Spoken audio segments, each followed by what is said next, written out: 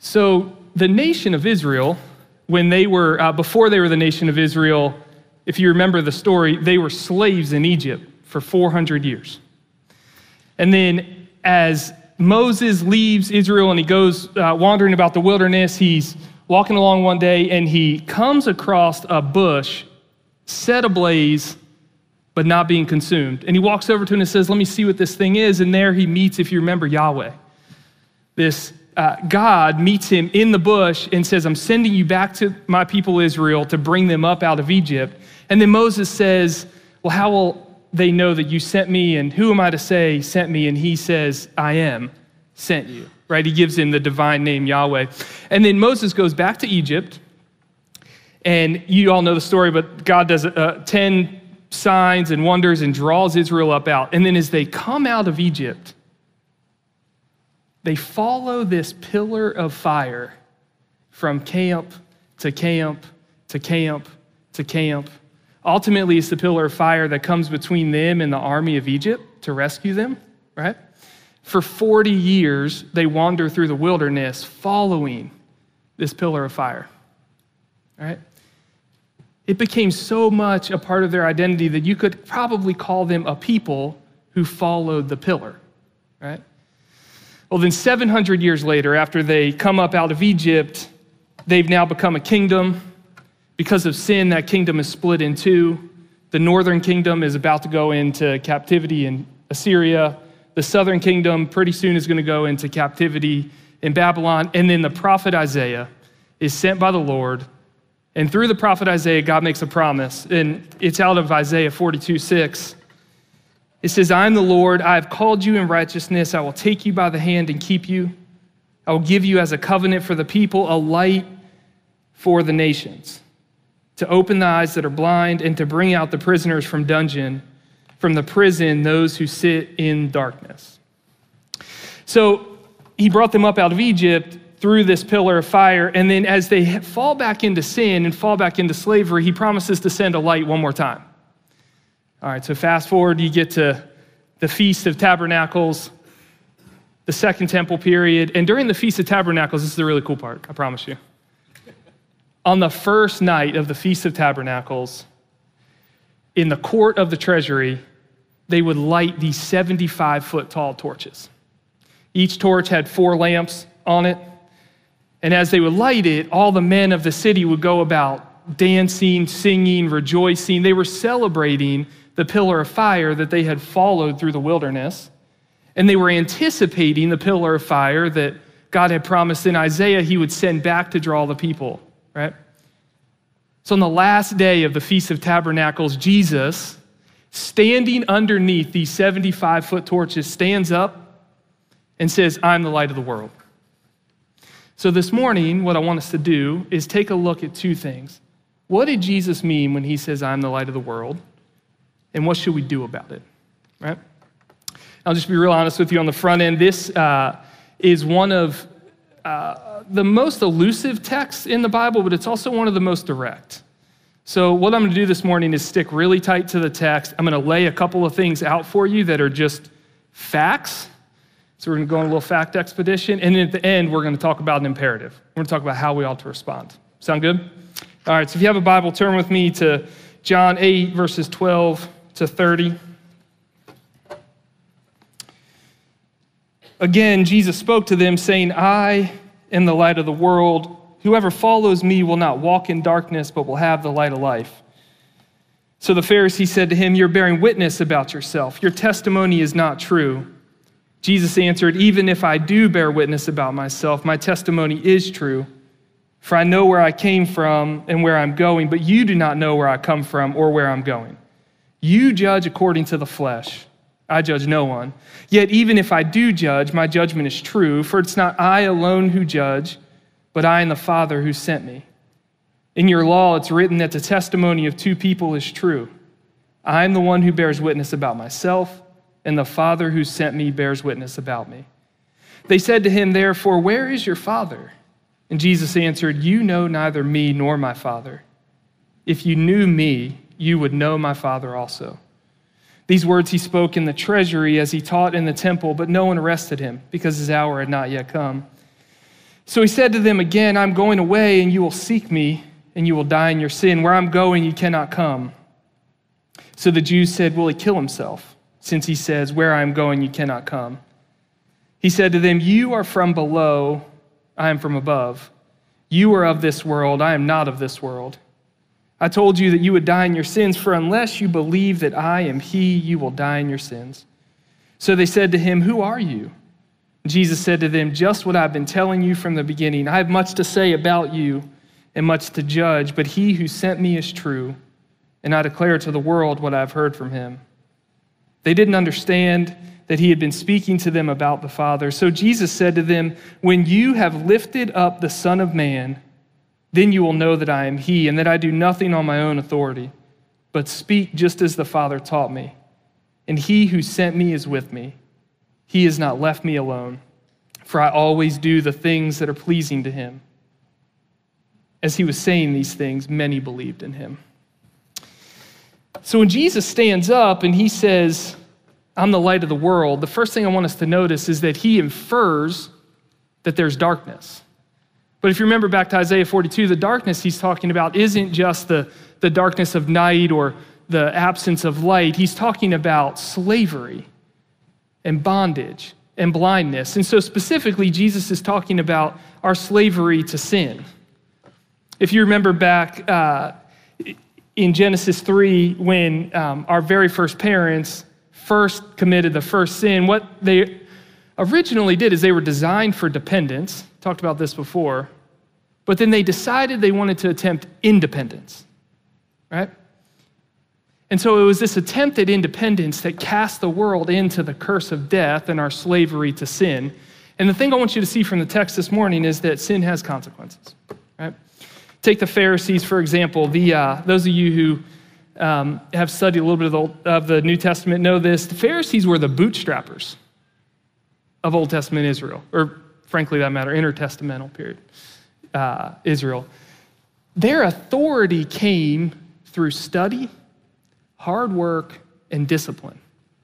When Jesus says the authorities, that's the people who sort of inherited their position. Either they were wealthy or maybe they were the son of a high priest. But the Pharisees were the people who started out as fishermen, started out as small business owners or families of small business owners, and then gave their lives to the study of the Torah, right? They're the people who place their worth, their entire identity in presiding over the religious life of Israel. Right? And so now you come to the Feast of Tabernacles, which is one of the big moments in Israel's year, but also just in their life in general. And Jesus has two things to say to them.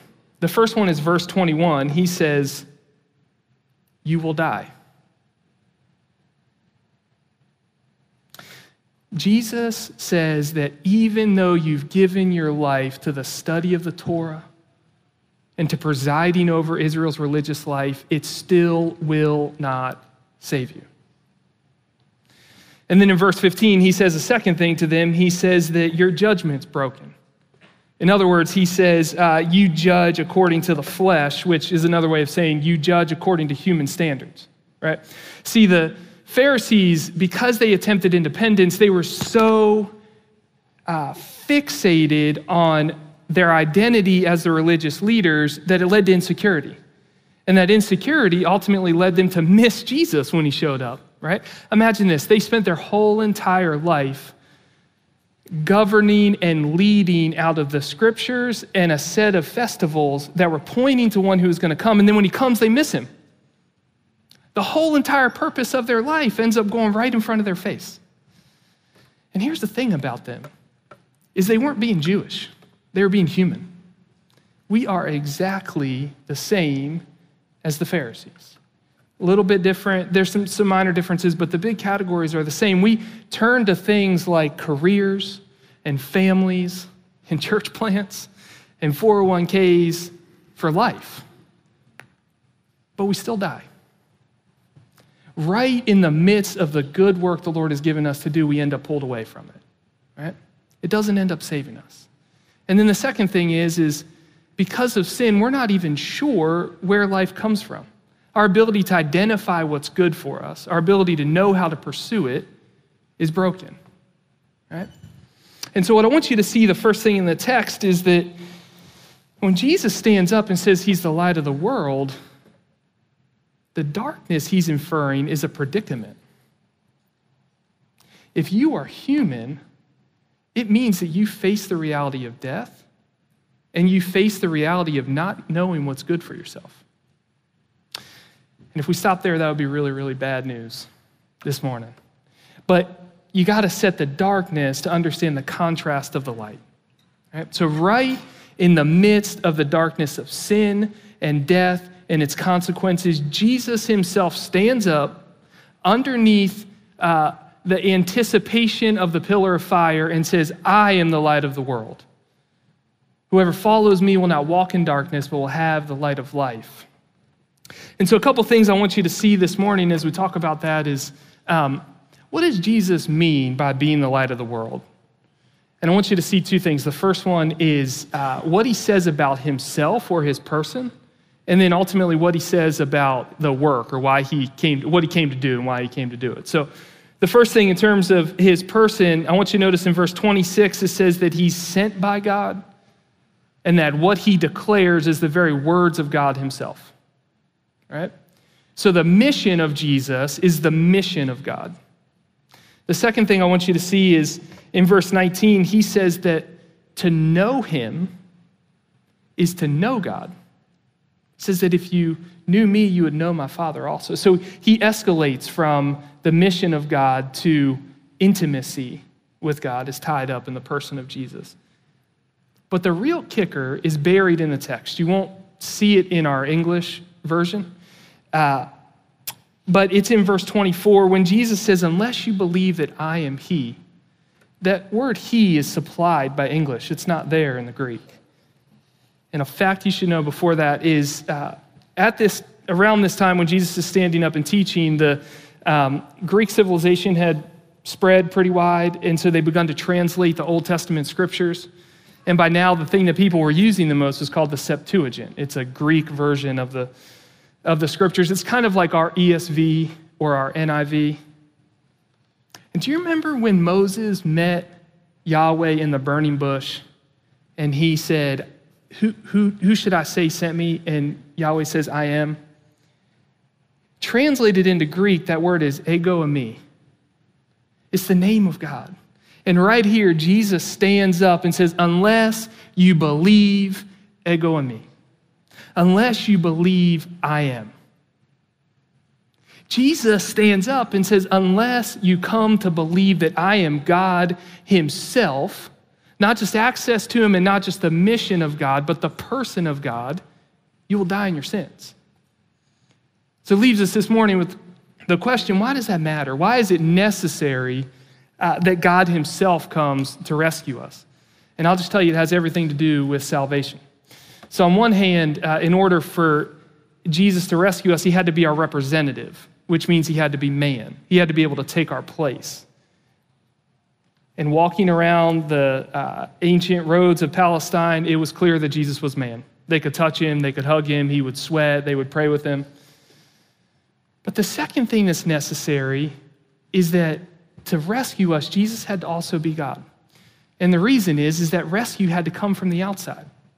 It had to come from outside of sin, and so only a sinless one, only a good one could actually accomplish it. And so Jesus stands up and says, the light that Isaiah was promising would come has come.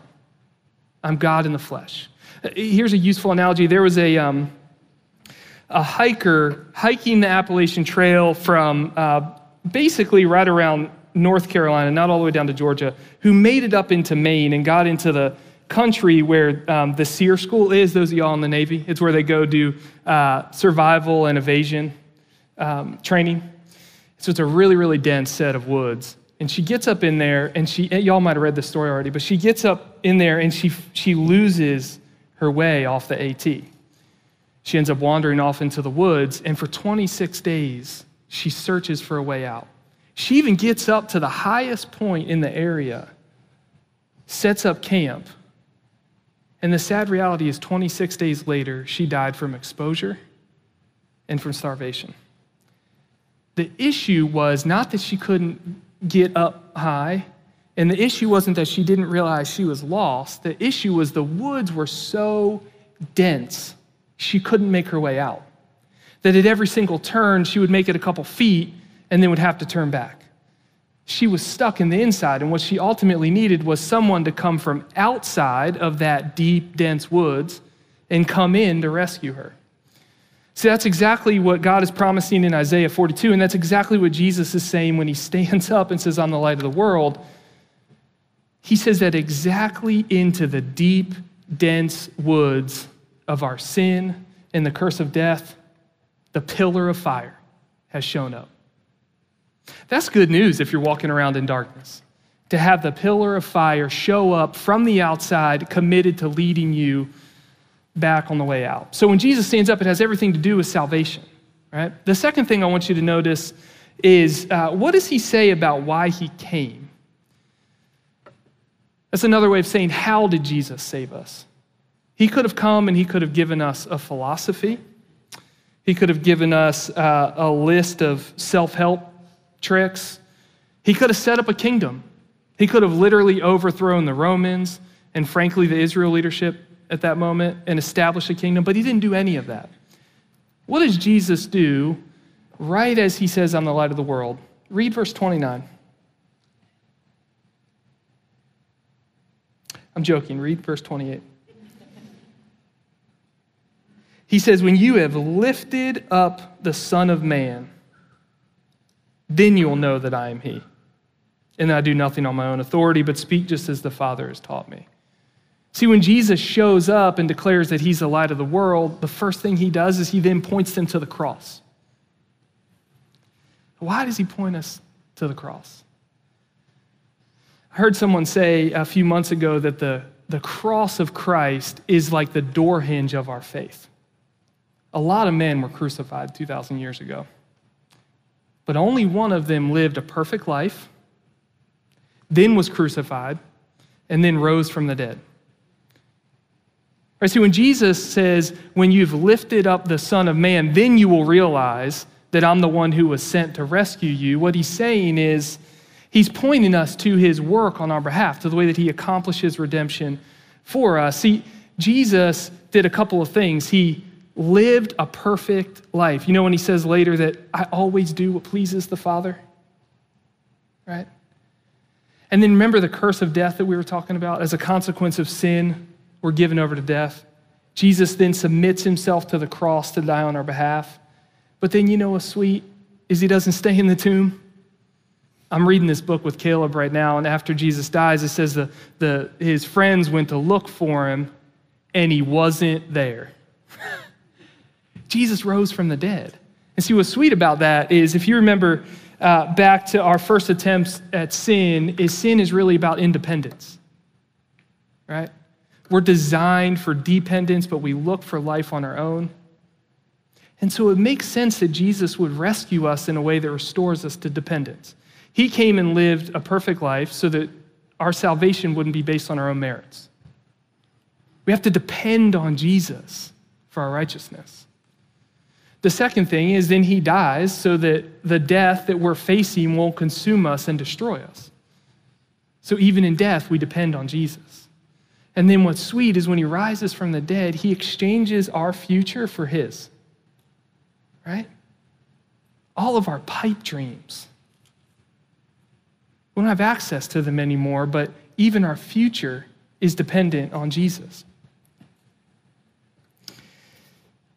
So one thing I just want to say this morning is one of the sweet things about being in Christ is that even when you come to the eve of death, you come to the doorstep of death, what the gospel says, what Jesus being the light of the world means, is that you're no longer facing despair, but you are staring resurrection in the face. That's good news, and that's joy. What that means is that if you're lost in deep darkness and then you meet the pillar of fire, salvation's come, right? All right, so I just laid out a couple of facts for you. One is the reality of our darkness. The second is the reality of who Jesus was. There's not a lot of illustration in there. Those are just straight from the text. Now we got to consider how are we supposed to respond to these facts. And before we talk about that, there's 3 more things to notice about the light. So when Jesus stands up and he says, he's underneath the pillar of fire and he calls out to the crowd, the simple fact that he stood up means that it's an invitation. He calls the people to come follow him, right? So what that means is that salvation isn't something we accomplish for ourselves, but it's something that we accept. It's something that was already done on our behalf. The second thing is that when Jesus says he's the light of the world, the invitation's a broad invitation. There's no race or gender or economic status or geographic status that separates you from the invitation of Christ. If you are human, the call to salvation is for you. But then the third thing I want you to see is that when Jesus says, I am the light of the world, his invitation is exclusive. Salvation's only in Christ. And salvation's not, just be real blunt with you this morning, salvation's not even in being Christian. He says he is the light of the world, meaning his person and his work on our behalf is salvation, right? So Jesus stands up and says, I'm the light of the world. He calls us, invites us to come to him, but he says salvation's only in himself. And so that leaves us with 2 available responses. The first one's fairly obvious. You can remain in the darkness. Jesus refers to this as choosing to believe that he's not the one that God sent. That's another way of saying all the facts I just laid out for you this morning, you can choose to believe that they're not true. That's available to you. But when Jesus goes on to say, you will seek me, I'm going away, you will seek me, you will die in your sin, and where I'm going, you cannot come. Remember I was saying the text can be a little ambiguous, but it's also fairly direct? It's like, what in the world is Jesus talking about when he said, even they ask the question, where is he going to go? Is he going to kill himself? What Jesus is saying here is he's saying, unless you believe that I'm he, you will search for God. You will search for life. And even if you spend your entire life searching, you will not find it. You can only find God. You can only find life in the person and work of Jesus. And so the reality is if you choose not to believe that, then Jesus is saying, or the text is saying, that you're on your own. You're stuck in darkness. And usually we think about this as, just for people that aren't in Christ. So if you're here this morning and you're investigating the claims of Jesus, I'll just tell you, that's what this text says. The text says that life is only in Christ.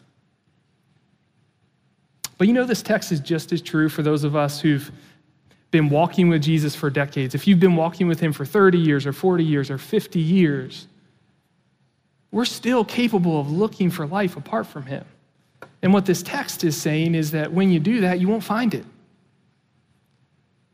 Life only comes through the person and work of Jesus. And so then we come to the second response. What does Jesus say? He says, I'm the light of the world. Whoever follows me will not walk in darkness, but will have the light of life. I think it's so interesting that Jesus doesn't say whoever believes in me. Don't you? Jesus says the opposite of unbelief is followership. See, following someone is operationalized belief. It's more than just intellectual assent. It's actually living out of that. One way to say it is that knowledge becomes belief when you act upon it, right? So it leaves us with a question this morning: what does it mean to follow Jesus? And I want to be super careful this morning that we don't fall into moralism. It would be so natural for us to take this text and then line up the 10 Commandments and say, go do all this stuff. Be good. Be a Pharisee. That's not what Jesus does. What following him means is to be governed by him. It means to submit to him. Another way of saying that is it means to become dependent on him. And so I want to give you three really obvious ways it means to follow him, which flow directly out of the will of Christ for us. The first one is to cease from your own righteousness and find your rest in his. What's that mean? Ceasing from your own righteousness means stop becoming preoccupied with how good or bad you are, or how well you've done something, or how poorly you've done something. But find rest in the fact that Jesus always does what's pleasing to the Father.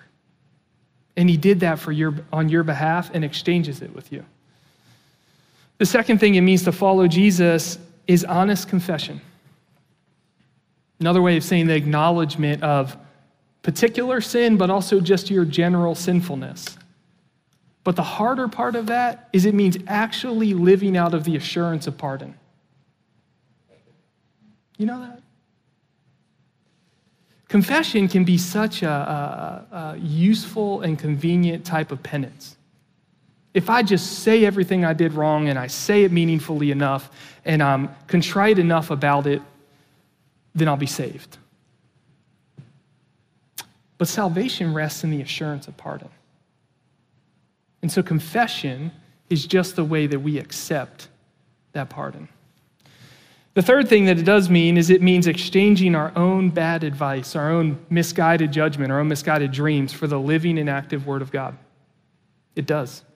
It means that if you are stuck in the deep, dense, dark woods of sin, if that's the reality, and then the pillar of light shows up, it allows the pillar of fire to lead. What that means is that this text with Jesus says points to him and that he came to fulfill, but not a single stroke of it will pass away until he returns. It doesn't mean living your life according to this book. It means searching out Jesus in this book and responding to him.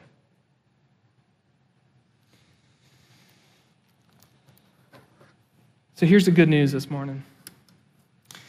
For those of you or those of us who choose to follow the pillar of fire, who choose to believe the facts that I just laid out for you, who choose to find rest in the redemption that's already been accomplished for you, Jesus makes two really, really sweet promises. And they're right in the beginning. The first one is he promises you'll never walk in darkness. What that means is you will never, ever, ever be alone. Jesus promises that he will never, ever, ever abandon you. Never leave you to your sin. Never leave you to death. Never leave you to slavery. The second thing it means is that you won't just find life, but you'll have life. You know what Jesus promises to the people who can believe this about him is that Jesus makes himself your own. He takes his person and his work and he gives it to you. And so the sweet news of the gospel is that God came from above, that God himself stepped down into creation, lived for us, died for us, rose for us. If we're able to believe that, and by that I mean find comfort and find rest in the gospel, then he promises he'll never leave you.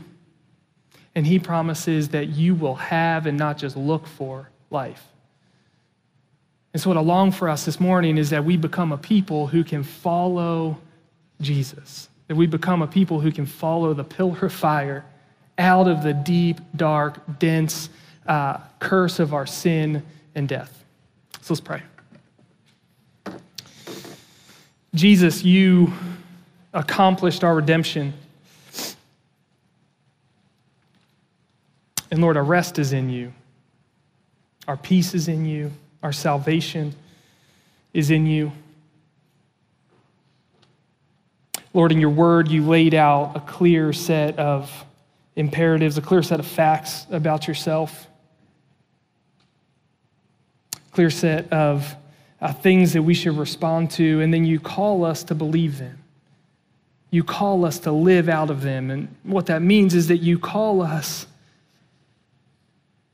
to take you up on your offer of redemption. You call us by faith to believe that you've already accomplished everything that needs to be accomplished for salvation.